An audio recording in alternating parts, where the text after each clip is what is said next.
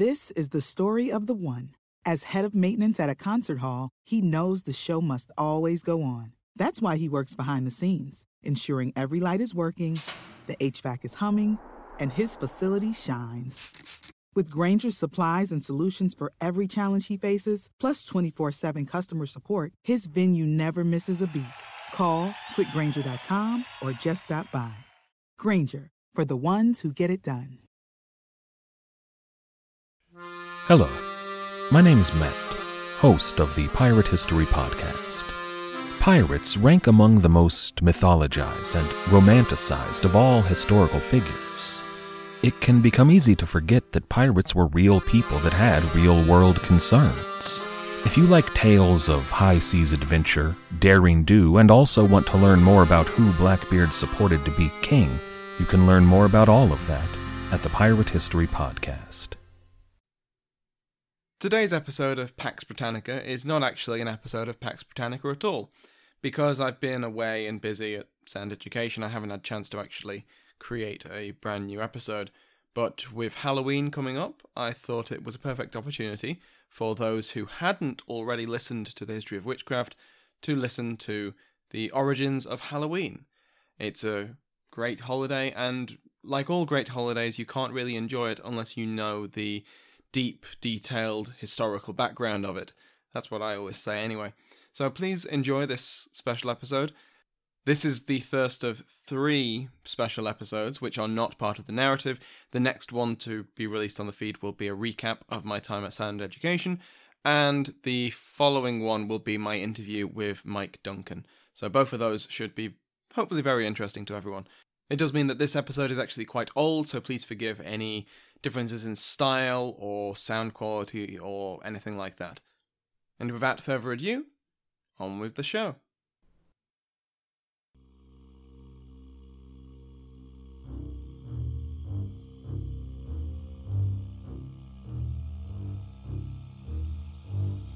Welcome to the History of Witchcraft. Episode 41. Halloween. From pagan to Christian to party.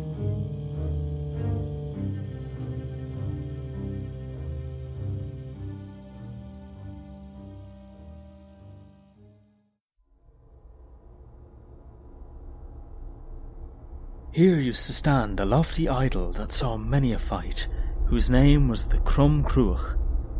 It caused every tribe to live without peace. Alas for its secret power, the valiant Gael used to worship it. He was their god, the wizened Crom, hidden by many mists. As for the folk that believed in him, the eternal kingdom beyond every haven shall not be theirs. For him, ingloriously, they slew their hapless firstborn, with much wailing and peril, to pour their blood round Crom Cruach one Samhain Eve.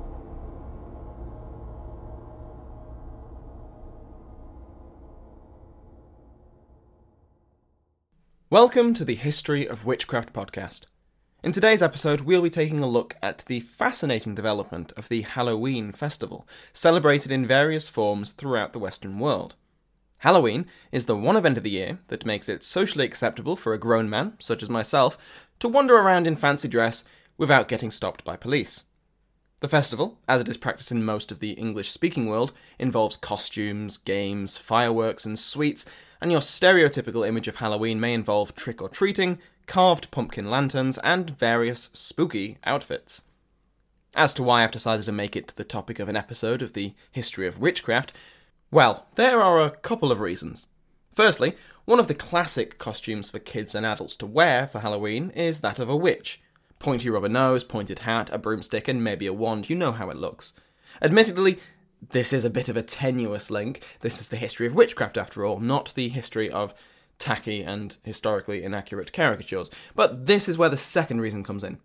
The history of Halloween is full of magic and superstition, and is based on traditions several hundred years old, with its earliest roots going back thousands. There is some debate about the earliest roots of Halloween, with some scholars seeing its origin in Roman festivals. Particularly the Feast of Pomona, the goddess of fruits and seeds, or the Festival of the Dead, Parentalia. However, the generally accepted origin of Halloween is a merger of the Christian practices of venerating the hallowed dead and ancient Celtic rites surrounding a seasonal harvest festival, Samhain.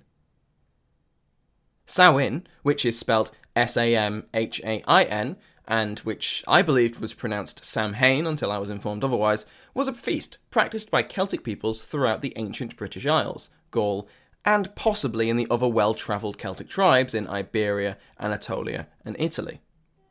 Generally speaking, Samhain was an annual festival, usually held around the end of October and the beginning of November, when the Celts came together to celebrate the end of summer and prepare for the darkness of winter.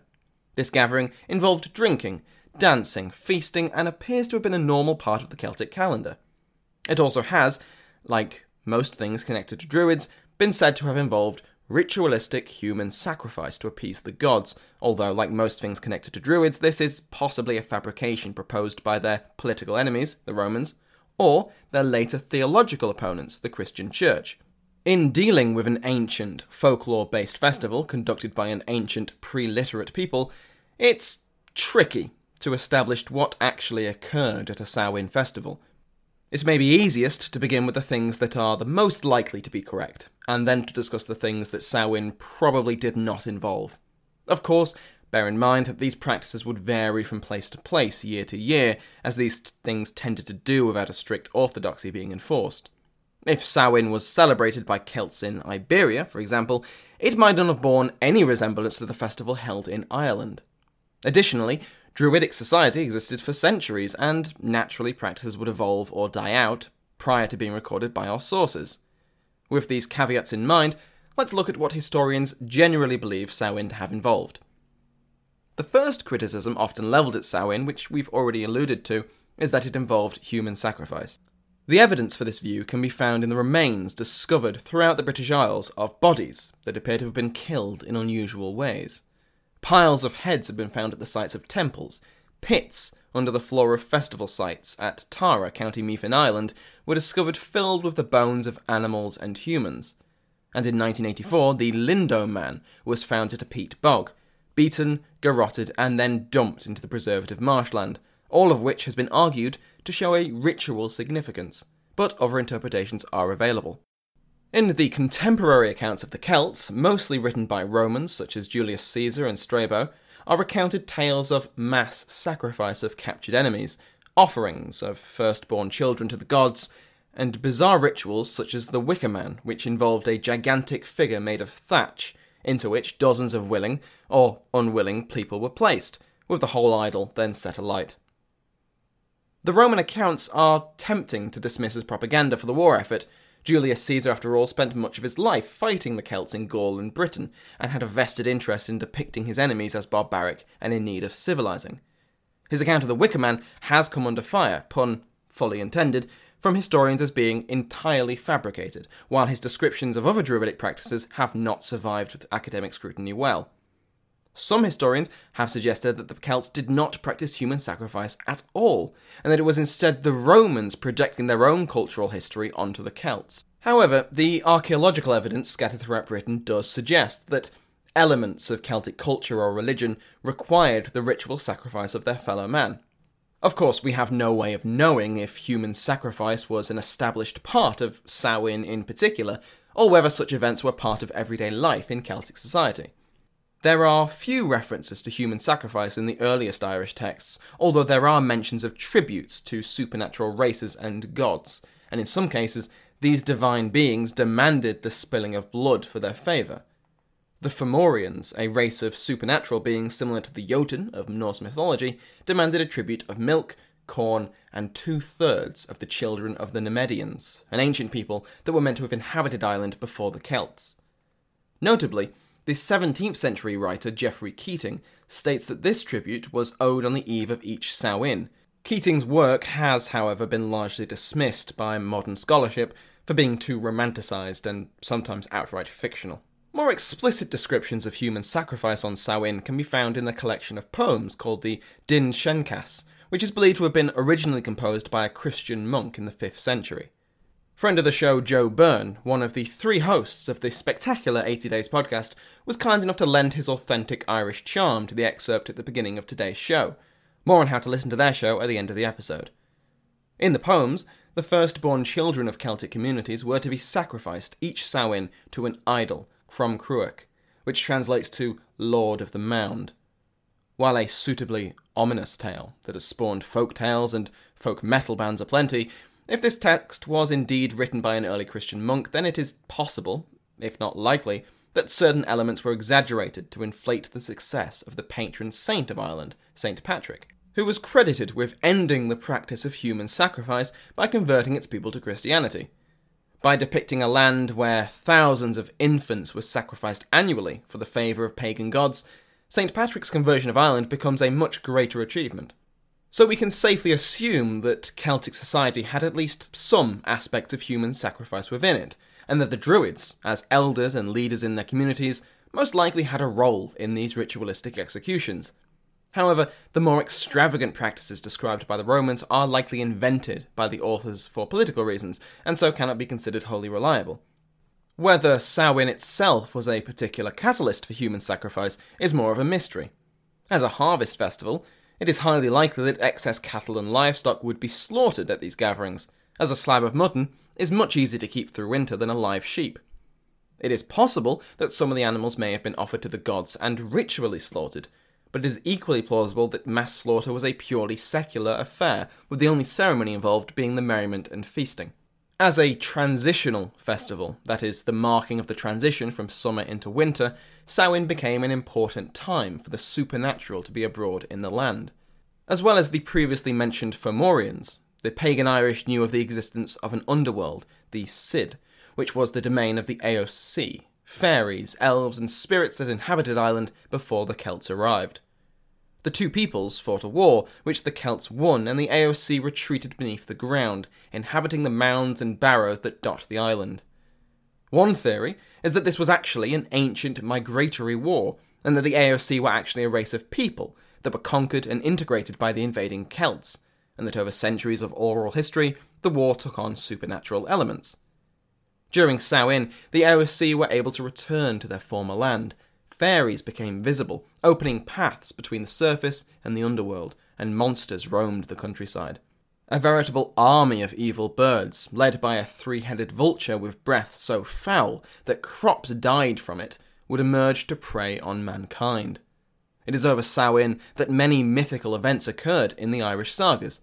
For example, an AOC called Éileann would emerge from the Cid every Samhain and, after casting a spell to make everyone celebrating on the Hill of Tara fall asleep, burned them all alive. This happened every year, until a man called Fionn poisoned himself with his own spear to stay awake, and then killed the supernatural arsonist.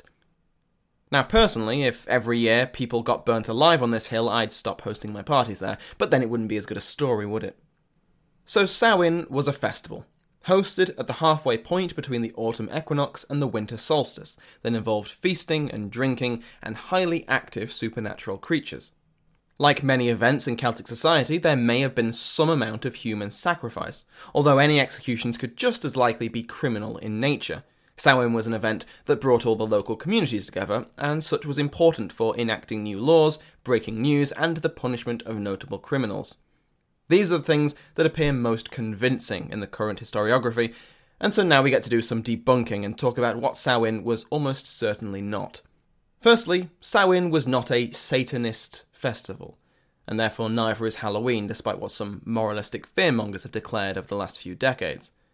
Satanism itself, that is the worship of the Lucifer of the Abrahamic faiths, is an Abrahamic concept. The pagan people of Ireland would not be holding festivals to honour an entity they would never have even heard of. If the pagan Irish were unknowingly worshipping the Christian devil, you would imagine that such an annual event would stand out, even in early Christian Europe, where many pagan traditions were tolerated and adapted. Yet there were very few accusations of satanic cults until the late medieval era, certainly long after the last pagan celebrations of Samhain. Church concerns over the festival were solely regarding its pagan origins, rather than any satanic influences. The question of whether Samhain was dedicated to a particular deity is somewhat more complex. However, in my in expert opinion, this is still unlikely. The Lord of the Mound, Crom Cruach, discussed earlier, is most likely theological propaganda, an evil foil to the noble efforts of St. Patrick to Christianise Ireland, or perhaps caused by the confusion over the Eos Sea. It has also been proposed that Samhain was held in the honour of Saman, the god of the dead, although this has largely been dismissed by historians as a simple translation error in the word Samhain. Likewise dismissed is the idea that Samhain was devoted to the veneration of the dead, or ancestor worship. This has been put down to the merging of Samhain and All Hallows Eve, which we'll examine in a moment. The historian Nicholas Rogers suggests that if the festival was dedicated to anyone, it would be to a pagan god called Dagda, who, through his divine intercourse with 3 goddesses, protects the crops from disease, although Rogers himself admits that this is, in his words, extremely conjectural. Samhain may have provided some of the supernatural elements of the later Halloween, but it was the development of All Saints and All Souls' Day that provided many of the ritual aspects of the festival. All Saints and All Souls, despite their later combination, were separate events that came about at different times. All Saints was commemorated throughout Western Christendom by at least 800 CE, and in 998 CE, the abbot of Cluny Abbey, Odilo, ordered a mass for all of the Christian souls that had passed, rather than just those venerated as saints. All Souls, or All Hallows Day. Many of the festivals of the Christian calendar had their dates chosen in order to take advantage of pre-existing pagan celebrations, and the same has been said about All Saints' Day. In Ireland, All Saints' Day originally fell in the middle of April, but in Germany and England, from the first references to a dedicated day to venerate the souls of all the saints, the day landed on the 1st of November, corresponding with the traditional day for Samhain. But before we leap to conclusions that this is because of Samhain, in Germany and England the cultural basis for this assumption is just simply not there. England had been Anglo-Saxon rather than Celtic for centuries by the 9th century, and had gained a large influx of Scandinavian culture due to, Viking invasion. While Germany had never had Celtic dominance, even during the diaspora of the Celts in antiquity. If anything could explain the shared date, and this is purely an assumption on my part, I have to say, it's most likely the same reason that the beginning of November became Samhain in the first place. It was a symbolic time of year. All Souls' Day, when originally introduced by Odilo, was held in February, but within the next 200 years, All Souls was moved to the day after All Saints, as the saints were thought to be able to ease the posthumous experiences of the Christian dead. Gradually, the 2 dates became a single event across Christendom. In England, both days became known jointly as Hallowtide. The 1st of November was All Hallows' Day, while the 31st of October lost its status as the preeminent of the 2 days and became known as All Hallows' Eve. It was an evolution of this name, All Hallows' Eve, that became Hallow Eve, that became Halloween, which is why you may sometimes see Halloween with an apostrophe before the een, a surviving remnant of the 2 combined words. Isn't language fun? All Hallows' Day was just one of 6 days of masses and prayers, all efforts by the living to assist the dead in the afterlife. Such masses were on the assumption that a soul's time in purgatory could be shortened by the actions of the living. Such prayers were often thought to prevent hauntings by ghosts as well, as these spirits might return to harass their surviving family until amends were made for wrongs committed during their lives, or just to remind them of their family bonds, which is lovely in its own morbid way. The ceremonies surrounding Hallowmass, another term for All Souls' Day, would seek forgiveness for any wrongs as well as reminding lost loved ones that they were remembered. During the dark hours of All Hallows' Eve, church bells would be rung, sometimes all night, to scare away demonic forces, which may be a holdover from the myths surrounding Samhain. Like today, Hallowtide celebrations had regional differences. In England, churches were known to order excess candles for their local night processions. In Brittany, these processions would involve people scattering milk and holy water over the graves of their family. In Naples, charnel houses, buildings full of the bones of the dead, were opened to the public to be filled with flowers and the corpses dressed in fine clothes. Elsewhere in Italy, food was left out in people's homes, as the spirits of the departed were thought to return on All Souls' Day. Similarly to Samhain, Hallowtide was often the point of the year at which livestock was slaughtered, and this was a time of great merriment, full of feasting and games. According to Rogers, when a village butchered their animals, there were plenty of bladders to go around, which could be filled with air, tied off, and then kicked around, beginning the England football season. Another aspect of the playful nature of Hallowtide was impersonation. Choir boys dressed up as their bishops and priests, and preached to the probably slightly drunk congregations, while others took on the roles of mayors and sheriffs, jokily enacting new ridiculous laws and appointing one of their fellows a Lord of Misrule. This newly raised up lord would then lead a mob dressed in ribbons, scarves and bells around the town, essentially going trick-or-treating. Townsfolk would have their houses surrounded and the mob would demand tribute to, and I quote, maintain their heathenry, devilry and drunkenness. If the probably terrified townsperson refused, they were mocked and ridiculed and, in some cases, dunked in water. This could be a pond, a river, or just a water barrel. We don't know how common this sort of behaviour actually was, but mob humiliation of unpopular figures in society certainly seems to have occurred across Christendom. Ohio, ready for some quick mental health facts? Let's go. Nearly 2 million Ohioans live with a mental health condition. In the U.S., more than 50% of people will be diagnosed with a mental illness in their lifetime. Depression is a leading cause of disability worldwide. So why are some of us still stigmatizing people living with a mental health condition when we know all of this? Let's listen to the facts and beat the stigma. Ohio, challenge what you know about mental health at beatthestigma.org. Another case of mob justice appears in a village near Geneva in 1631, when a husband had allowed his wife to act like the head of the household. The man was placed backwards on a horse, his hands tied to the horse's tail, while someone dressed up as his wife and hit him with a stick. The poor man's ordeal was not over yet, as after he complained to the authorities about this palaver, his house was pelted with rocks, his vineyard vandalised, and, rather oddly, someone sold his cow. His error was appealing to outsiders. This was a local matter, and he had ruined the fun by telling tales. After this event, both husband and wife were subjected to verbal abuse, with his wife regularly being called a witch. All Hallows Eve was celebrated throughout Western Christendom until the coming of the Protestant Reformation. All Hallows Eve was considered by some Protestant thinkers and lawmakers to be contrary to the belief in predestination, the concept that your eternal soul is already marked for either heaven or hell, and there is nothing you or anyone else can do about it. Singing prayers and leaving offerings for the dead was an attempt to change the fate of your loved ones' souls, which was simply superstition and would not do. As such, many of the rituals related to All Hallows Eve were banned by Protestant monarchs such as Edward VI and Elizabeth I of England. Still, just because the king or queen said you couldn't do something you and your family had enjoyed for generations doesn't mean you just stopped, and in Wales, the north of England, Scotland, and basically everywhere in Protestant lands that was not within spitting distance of a bishop or king, continued the popular traditions with only minor changes. There were also the occasional violent resistance to attempts by the authorities to enforce the law, such as in 1604 when an official was attacked in Somerset for attempting to break up a Hallowtide party. By the end of the 17th century, the religious aspects of Halloween, as it had now come to be known, had begun to wane, and in their place remained the supernatural. Halloween was still the most likely time for spirits, witches and demons to be out and about, and the practice of burning candles and bonfires to scare away malevolent forces remained common. Also prevalent was the belief that the night provided certain prophetic gifts.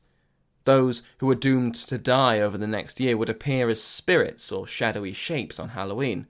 A woman born on this day would be able to see the future, and the harshness of the coming winter could be predicted from the weather on Halloween night. More positive predictions also took place over Halloween, particularly around marriage. English women might put a sprig of rosemary or a bent coin under their pillows on Halloween in order to dream about their future husbands. Others would throw a ball of wool through an open window, and whichever man picked it up and whispered his name would become her husband, which seems an awfully flippant way of choosing your marriage partner. Another way to divine your future love life was to drip molten lead into a pail of water, although Rogers does not explain quite how these predictions would work. In Scotland, it was popular for young people to cast a pair of chestnuts into the fire, predicting their future based on how the nuts burned. However, gradually Halloween was eclipsed in England by the more popular and state-supported 5th of November celebrations, known as Bonfire Night or Guy Fawkes Night. For those unaware, the Gunpowder Plot was an attempt to assassinate King James VI and I in 1605 by blowing up the Houses of Parliament in London while he was present. The plot was foiled, and the conspirators, Catholic to a man, suffered grisly ends. But their failure is celebrated every year on the date of their attempt, the 5th of November. Like Halloween, the celebrations involved fires, masks, and partying, and often had the full support of authorities as a victory of Protestantism over Catholicism, unlike Halloween, which suffered from its Catholic and pagan roots. In Ireland and Scotland, however, where Protestantism was either a minority or there was more difficulty in enforcing its stricter rules, Halloween remained prominent. In Scotland, which took up the celebration of Bonfire Night perhaps even more zealously than the English, as, after all, King James was a Scottish king before he was an English one, November the 5th partnered with Halloween into a week of celebration. The supernatural element of the night remained popular, as did the tradition of visiting neighbours while wearing masks. In Ireland, where Samhain had lasted longest and where Protestants were a powerful minority, it is perhaps understandable that Guy Fawkes Night was less popular. Let's just say that Ireland has a troubled history with Catholics and Protestants. Catholics were hardly going to be fond of celebrating the gruesome executions of their brothers in faith, while for Protestants there were many more important dates to commemorate, such as the Battle of the Boyne or the defence of Londonderry. As such, the more popular aspects of Bonfire Night, particularly the bonfires themselves as well as the burning of effigies, became part of the celebration of Halloween, mirroring the transference of traditions between holidays that took place in England. The pagan customs of Halloween experienced something of a revival in Scotland and Ireland from the 17th century onwards. In Scotland, the bonfires were lit on stone cairns or atop hills, with villagers dancing in the ashes afterwards. Torchlit processions took place through fields of crops, not to support the souls of lost loved ones, such as at the old Hallowtide events, but rather to ward off malignant spirits and witches who sought to blight them. In Ireland in particular, Halloween had begun to take on aspects of the Celtic Samhain. Fire rituals described in the ancient Irish sagas became more prevalent, with cattle being branded in the old way to purify them.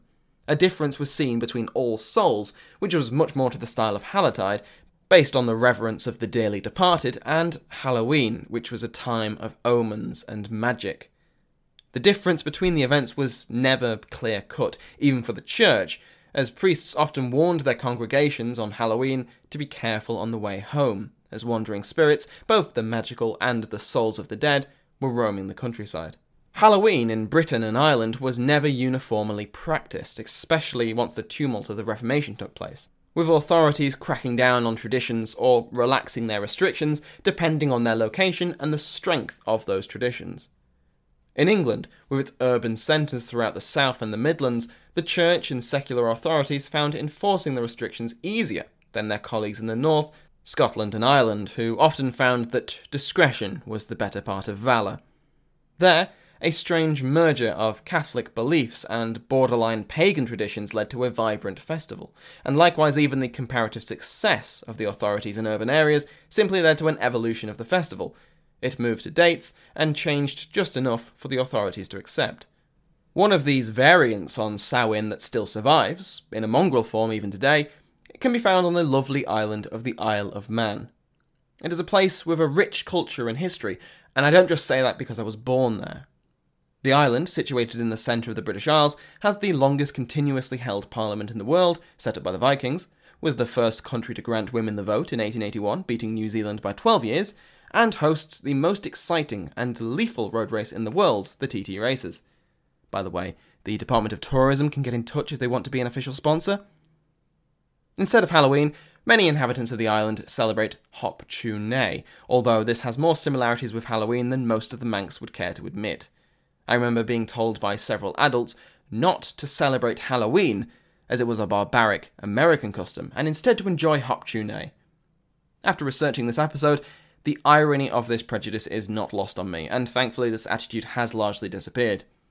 Hop Tune Nay involves carved turnip lanterns, as well as traditional foods like dumb cake, called such not because the maker is stupid, but because they're not supposed to speak while it bakes.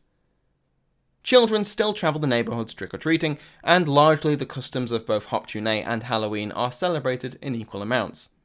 It was the large-scale immigration of Irish, as well as consistent migration of Scots, to the east coast of Canada and the US throughout the 19th century that brought Halloween to the New World. Particularly zealous Protestants, such as the Puritans that dominated New England, were unable to condone a tradition that smacked so strongly of papist themes, and the belief in the superstitious elements of All Souls' Day was strongly frowned upon.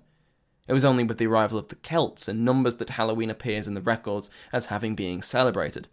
Such a mix of Irish and Scots, of Catholics and Protestants in the immigrant communities of Boston, Montreal, New York and Toronto might lead you to expect some tension between the groups, and you'd be correct.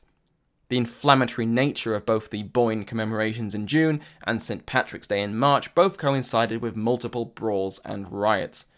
However, Halloween had no divisions. It was a pan-Celtic festival with few religious overtones, and so was rarely the cause of much cultural or religious strife. Secular strife, however, was a different story. Despite the efforts of the various Irish and Scottish societies that were active across the North American continent, who sought to remould Halloween along civil and nationalist lines, Halloween remained a raucous affair. The old traditions of nut-burning and divination remained, however they became largely a method of entertainment, without a widespread belief in their accuracy. The traditions of wearing masks and committing vandalism remained strong. From at least the 1860s, mobs of men and women, cross-dressing, costumed or wearing masks, were reported as an annual sight at Halloween in Philadelphia, which, the newspaper added, would have horrified the Quaker founders of the city. While it was most popular in the cities with large Celtic populations, towards the end of the 19th century Halloween had gained its place as an American event. One newspaper in 1878 quipped that, despite the countryside being far too forested for the spirits and fairies, and I quote, "American ingenuity has devised an acceptable substitute. So, if anyone failed to see dancing fairies and witches innumerable last evening, it is because he did not make a tour of the parlours of his acquaintances." End quote.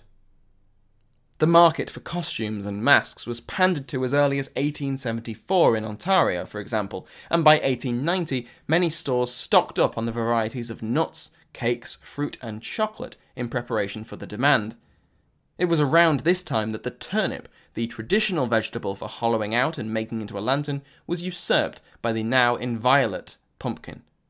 This new type of jack-o'-lantern was used exactly like the old, carried by those visiting their neighbours to receive tribute. However, the tribute had now changed.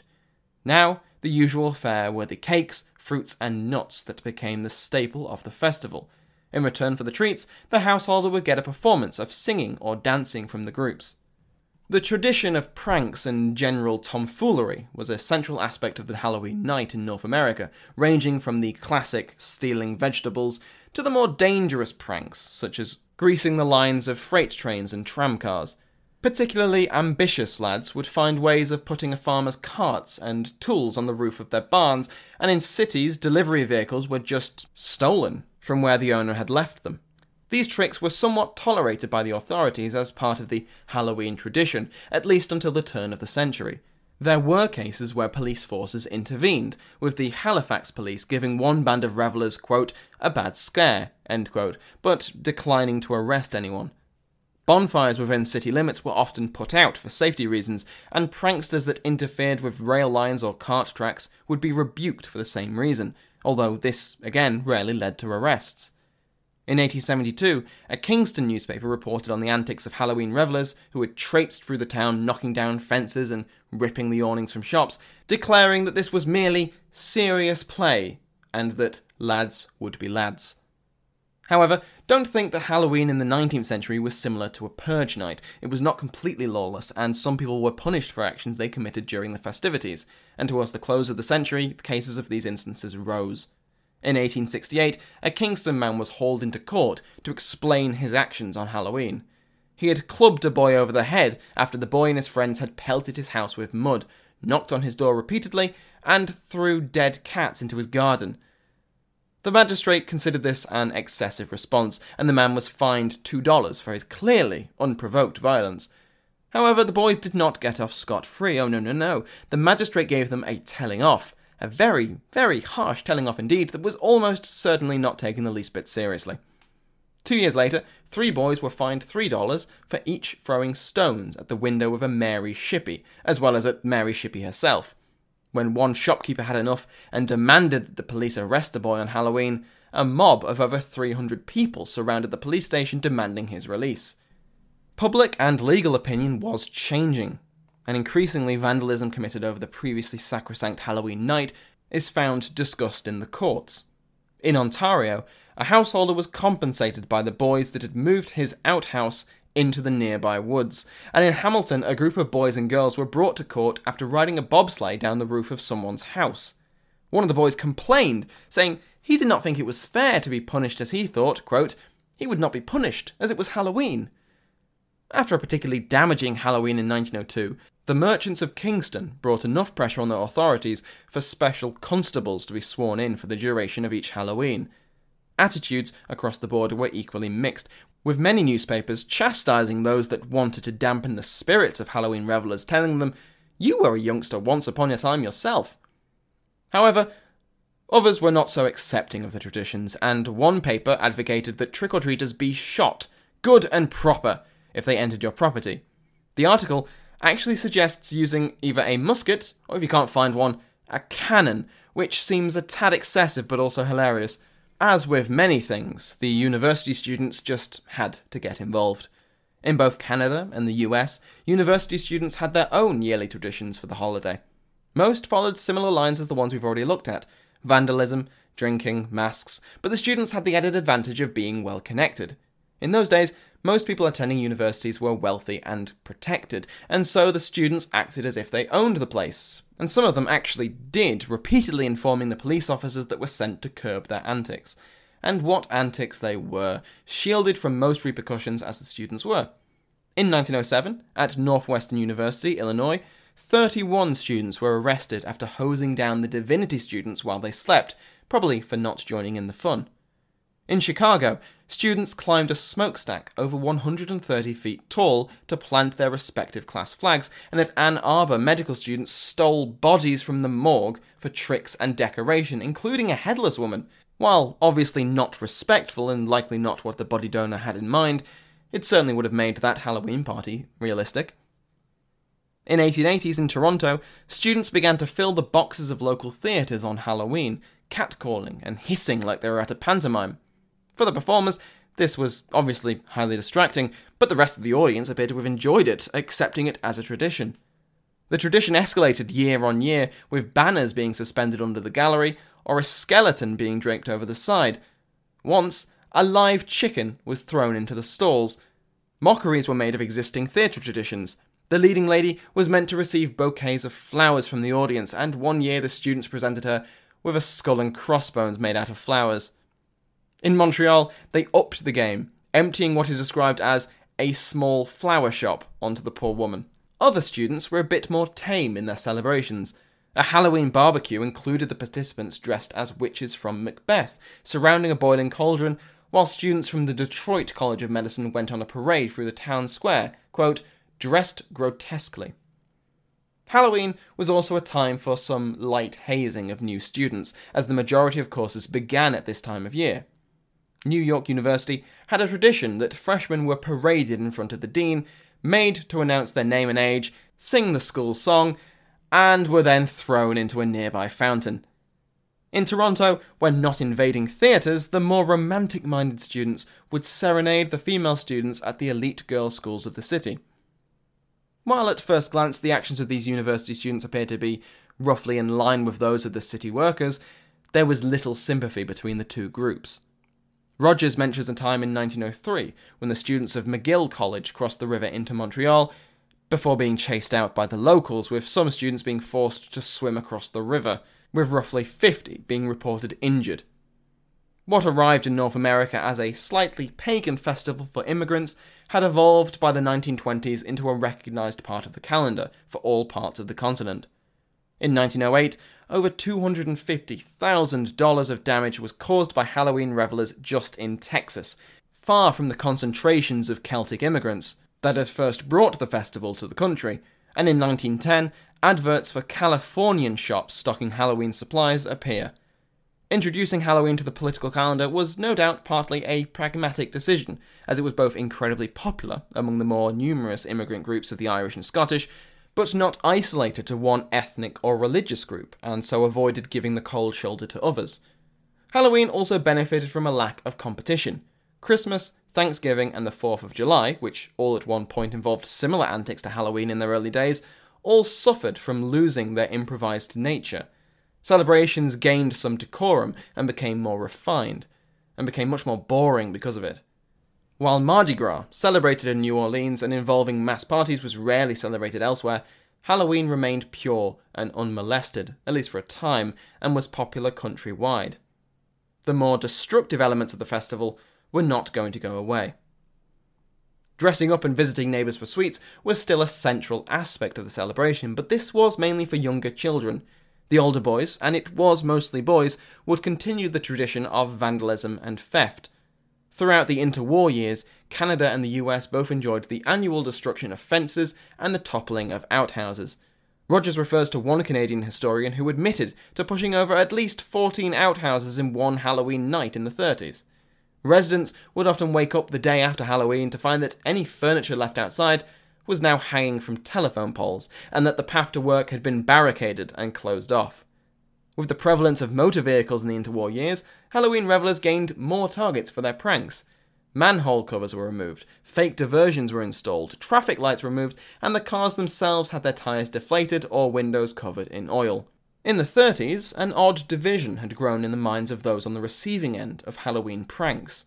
Some were ardently supportive of the nocturnal activities, echoing the 1872 Kingston paper with their attitude of "boys will be boys," looking back on their younger antics and bearing few grudges for the pranks. However, there were a growing number of incidents where Halloween revelers were on the receiving end of harsh justice, both official and otherwise. In Toronto in 1936, 7 boys were jailed by police for pelting a newly painted veranda with tomatoes, which caused an uproar amongst the citizenry. They declared that the police had been too heavy-handed. However, the police response has to be considered next to the demands of the many other Toronto civilians to curb the antisocial behaviour of the night. The 30s appeared to have been a time where more residents took matters into their own hands. In 1933, multiple farmers in Ontario and Welland repeatedly shot into the crowds of revellers that were pelting their houses with stones, wounding roughly 8 people altogether. 4 years later, in 1937, one man shot and killed a boy that he had repeatedly told to leave his property alone. The papers lapped these stories up, and towards the end of the decade, Halloween had progressed along the path to civility, kind of. Halloween was also often a time for race riots. In 1931 in Nashville, North Carolina, in Harlem, New York City, 1934, and the Asian communities of Chinese and Japanese in Vancouver were repeatedly the victims of white revelers mobbing their neighbourhoods and looting from their stores throughout the 30s. Despite both Canada and the US being involved in the Second World War, Halloween revelling was not dampened by the conflict. Indeed, in the major cities of the East Coast, Halloween repeatedly led to riots and mass arson, with both police and rioters being injured in large numbers. Something we can see after examining the history of the festival is the blatant attempts after more destructive Halloween nights to rewrite the history of the event. Many papers declared that Halloween had always been a children's holiday, and that teenagers and adults were trying to usurp that in order to excuse their drunken vandalism, which is clearly not true. If anything, the role of children trick-or-treating was the interloper into a formally adult event. After denigrating the role of adults in Halloween events, efforts were then made to steer the energies of children into less destructive activities, such as painting windows instead of smashing them. Trick-or-treating became the activity that authorities could accept, and by the 1950s, the consumerist nature of Halloween that we know today was established. Children would visit their neighbours, say trick-or-treat, and have no expectation of either being refused a treat or really knowing what a trick would involve. The economic boom of the post-war years led to families being able to afford more extravagant get-ups than merely blackening their child's faces with ashes, as had previously been the norm. UNICEF was the benefactor of collection drives that children also took part in during Halloween, adding yet more respectability to the festival. Such respectability was dashed after reports swarmed the media in the 1960s and 70s of apples filled with razors and needles, and cyanide and heroin-dosed sweets. Truth be told, there were deaths and injuries related to dangerous treats, but they were minuscule in number, and the most famous were committed not by strangers, but close family who used Halloween as an excuse to harm their child. Still, the fun had been tarnished by the worry that maybe, just maybe, that apple might kill your child. Rogers argues that the panic over Halloween sadists was more cultural than caused purely by the media. The 50s were held up as the genial, pleasant, community-orientated time where Halloween was pure and innocent fun. It was also a time of economic growth, social stability, and relative international peace, as far as US suburbia was concerned. In contrast, the 60s and 70s involved the battle for civil rights, the Vietnam War, counterculture of hippies, feminism, and gay rights, and a perceived increase in crime. Strangers could simply not be trusted anymore, the thinking went. The good old days were gone. Halloween certainly has its critics, even today. Its pagan roots are held up by some as evidence of its dangers, and each year reports abound, begging someone to please think of the children after the latest myth appears of anthrax in a boy's lollipop or something like that. Still, Halloween has its supporters who see the festival for what it is. A time for children and adults to dress up, have fun and enjoy themselves, which has been something relatively consistent for centuries, albeit with different views on what to dress as and how to have fun. So there you have it. Now, you can impress or irritate your friends this upcoming Samhain with your newfound knowledge. Explain to them, perhaps over some punch with some jelly eyes floating in it, the historical reasons that you are all there, dressed in spandex or felt or makeup. Teach them all about the theological and political origins of the festival that has you melting in the incredibly thick and heavy costume that looked so good in the shop but really is not practical for a night of fun. I'm speaking from experience there. I promise that people will be hanging on to your every word, and that is a History of Witchcraft guarantee. While you have their enraptured attention, feel free to let them know where you learnt all of this. Thanks again to Joe from the 80 Days and Exploration podcast. Joe, Mark and Luke produce an incredible touring podcast from their internet-powered balloon, where they cover all sorts of countries and regions you may never have even heard of. The second season of their show is only recently finished, where they talk about the history, culture and people of Liechtenstein, a tiny principality nestled in the Alps, Easter Island, famous for its heads, and the Biro-Bidzhan, the Jewish autonomous oblast, an attempt to create a Jewish homeland in the 1930s Stalinist Soviet Union, and many more. Go check them out, I can highly recommend them. 80 Days can be found on all good podcatchers, and they also have a Facebook page, Twitter, and a website, 80dayspodcast.com. If you've enjoyed the episode, please consider leaving me a positive review on iTunes, Stitcher, or whichever podcast app you use. You can visit the website at thehistoryofwitchcraft.co.uk, where you will find my contact details if you have any questions. The show also has a Facebook page and a Twitter feed if you want to keep up to date. The intro and outro music have been provided by Sounds Like an Earful. All that's left for me to say is, Happy Halloween, and to wish you a Merry Samhain.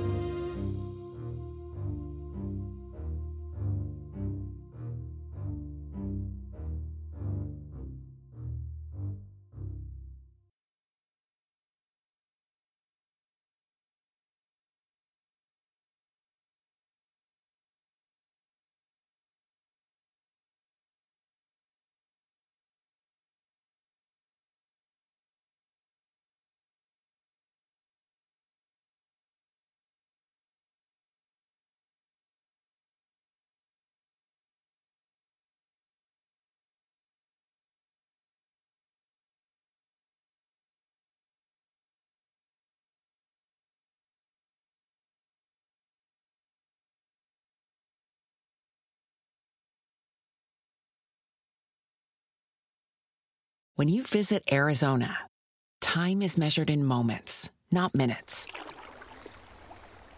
Like the moment your work stress disappears as you kayak through the canyons. Or the moment you discover the life-changing effects of prickly pear chocolate. But nothing beats the moment you see the Grand Canyon for the very first time. Visit a new state of mind. Learn more at hereyouareaz.com. My name is Greg Jackson. I'm a historian, professor, and the creator of History That Doesn't Suck, a podcast that provides a complete overview of U.S. history through storytelling, yet keeps the rigor you'd expect in a university class. Starting with 22-year-old George Washington in his first battle, join me for a chronological telling of the United States story, its unlikely revolution, fractious civil war, tenacious inventors, brave reformers, and more. With more than 100 episodes, you can already binge listen your way through the progressive era. Find History That Doesn't Suck wherever you get your podcasts.